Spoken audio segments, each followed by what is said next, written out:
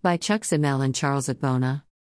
When the hunter learns to shoot without aiming, the bird will learn to fly without perching. And so should you and everyone as insecurity goes to the next level across Nigeria.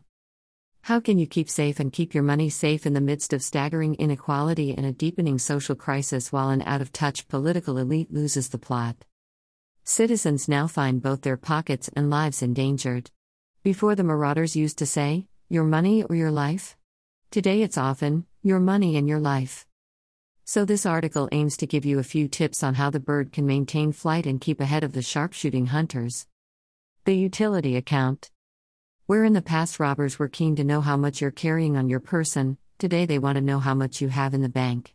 As the society went cashless, with more people using payment cards and digital transfers for payments, the criminals also evolved. They would rather kidnap the person and get him or her to pay them. And from the stories of survivors, the first thing they want to know is the balance on your bank account. That enables them to assess your worth and decide the price to place on your head. Woe betide you if you have bank alerts on your phone showing you have large amounts of money. Best practice is to ensure bank alerts are deleted as soon as they've been read or as soon as they come, whichever is faster. Then ensure you open a utility account.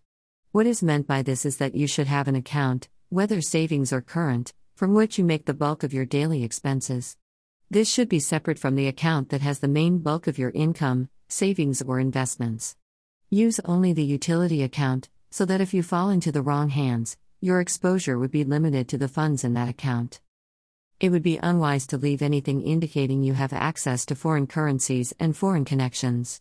These include foreign currency denominated payment cards, foreign currencies, and foreign passports. It would be a perfect incentive for them to demand ransom in foreign currencies.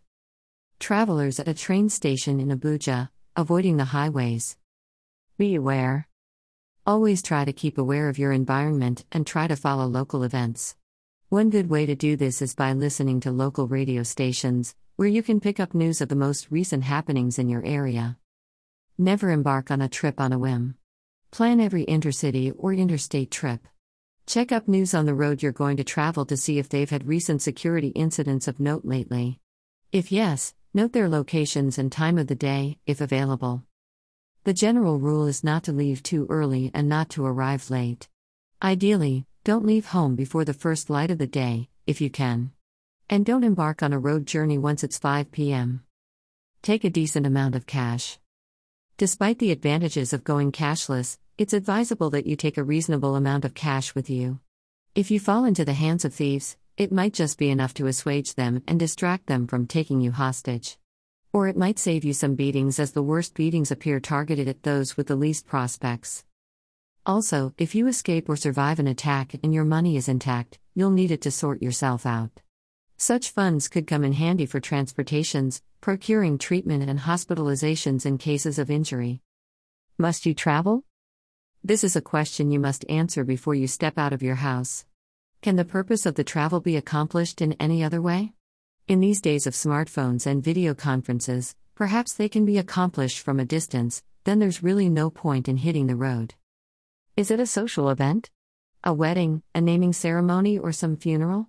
Perhaps they'll be more glad to get an alert of financial support than have you present. If not, then you can consider the trip. Consider flying. When travel is inevitable, then you should consider flying, if there's an airport near enough to your destination. That way you minimize the amount of time you spend on the dangerous highways. Someone who retired from one of the country's security agencies recently declared to me that he would no longer travel to any city in the country without an airport. I try to follow his advice as much as possible. And when you arrive at your destination airport, always ensure there's a trusted driver waiting to take you on the onward journey. Make prior inquiries about the route you'll take to be sure you don't run into ongoing incidents. Have a safe trip.